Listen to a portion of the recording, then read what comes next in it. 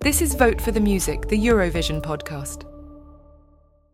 Welcome back to Vote for the Music, the Eurovision podcast. I'm Benjamin Windybank. And I'm Tadeusz. And welcome to our Quickfire Reviews, our new series looking at the released songs from Junior Eurovision 2024 in Nice on the 26th of November and giving our quick-fire thoughts on them. Now, these are just initial reactions, so our opinions may change. This is just what we think right off the back after hearing it just a couple of times. A Dutch have decided, and Sep and Jasmijn are going to represent them in Nice with Holding On To You. This is to music first, always. We are unstoppable. Open the frontiers to make people meet people. Music is not fireworks. Music is feeling. You're good to go. Thank you, vote for the music!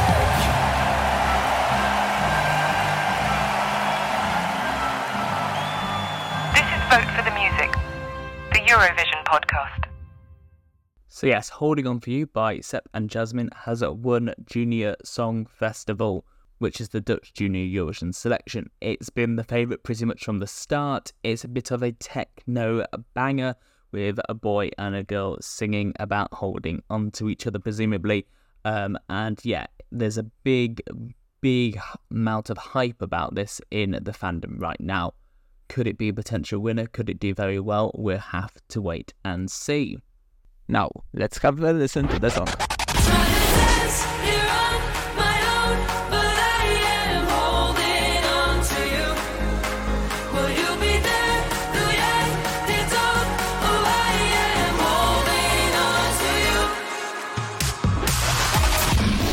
Holding On To You is a very paradoxical song.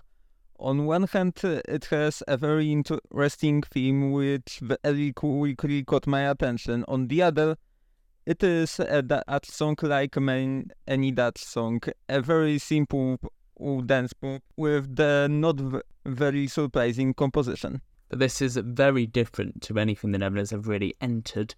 It's very different to anything you really hear in Junior Eurovision at all. It's sort of got that techno dubstep style from about 10 years ago, which to adult listeners might be a bit dated because it's not quite in the nostalgia realm yet. About 2011, 2012, 2013 isn't quite old enough. But for children, I mean, never heard anything like this before. It's brand new.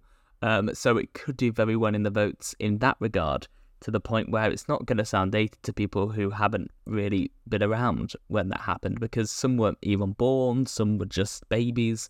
So yeah, I think this style could work very well because no one is going to enter anything like it.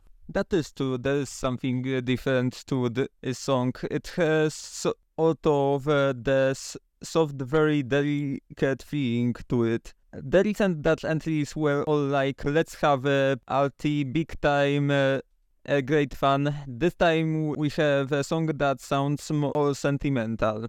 Teenage love is the topic that isn't new to Junior Eurovision. However, this time it was approached a little different. I would say closer to the modern sensitivity, with more doubt and uncertainty. We hear the characters that are shy and not sure about their future or their feelings. Now, this is a very interesting approach and perhaps more honest than Art Love at First Sight. So I believe this theme is going to connect with a lot of people. I found myself quite captured by it from the first time I heard about the song. Yes, well, from the Junior Song Festival National Final performance, it does look like they're going very much with the party feel again in staging. There's a lot of kids jumping up and down there. There's a girl behind them on DJ decks.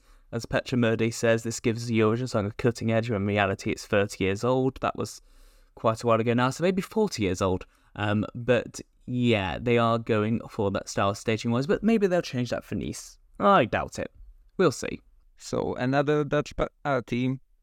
Now, this isn't surprising, however, this is something that may not work for Netherlands this time, as the song is in essence very different from the ones they usually do, and perhaps it will come as dishonest. or perhaps it will attract the audience once again as many times before. One thing I would very much like to mention are both young singers, Sep and Jasmijn.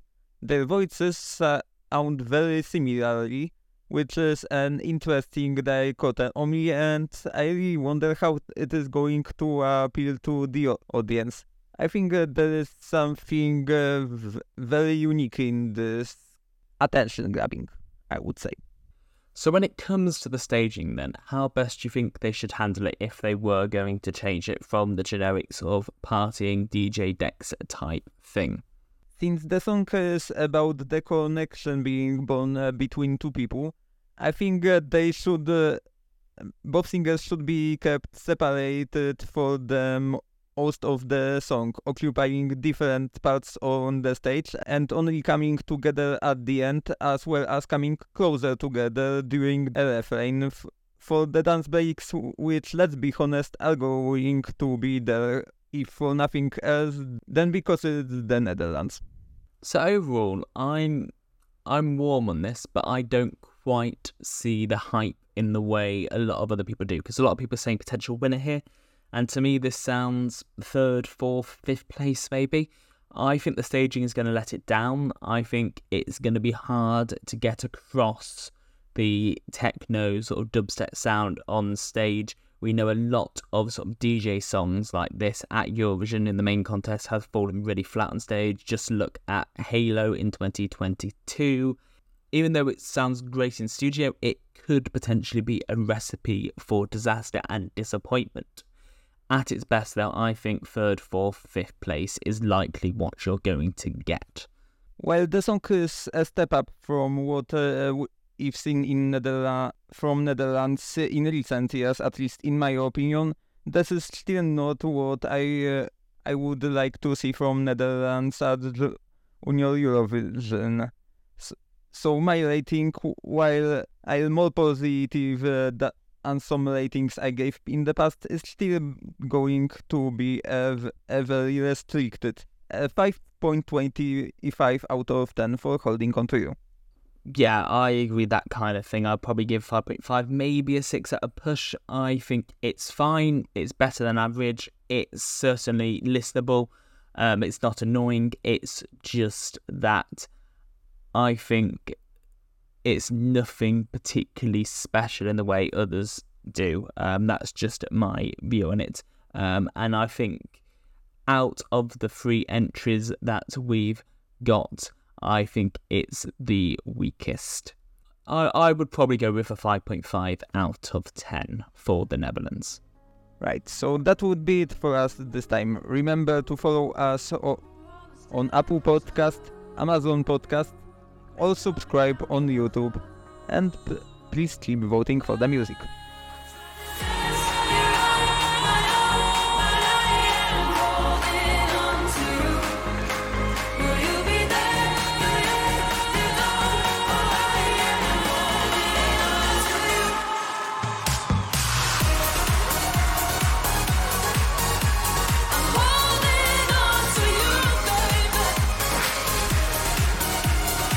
This is Vote for the Music, the Eurovision podcast.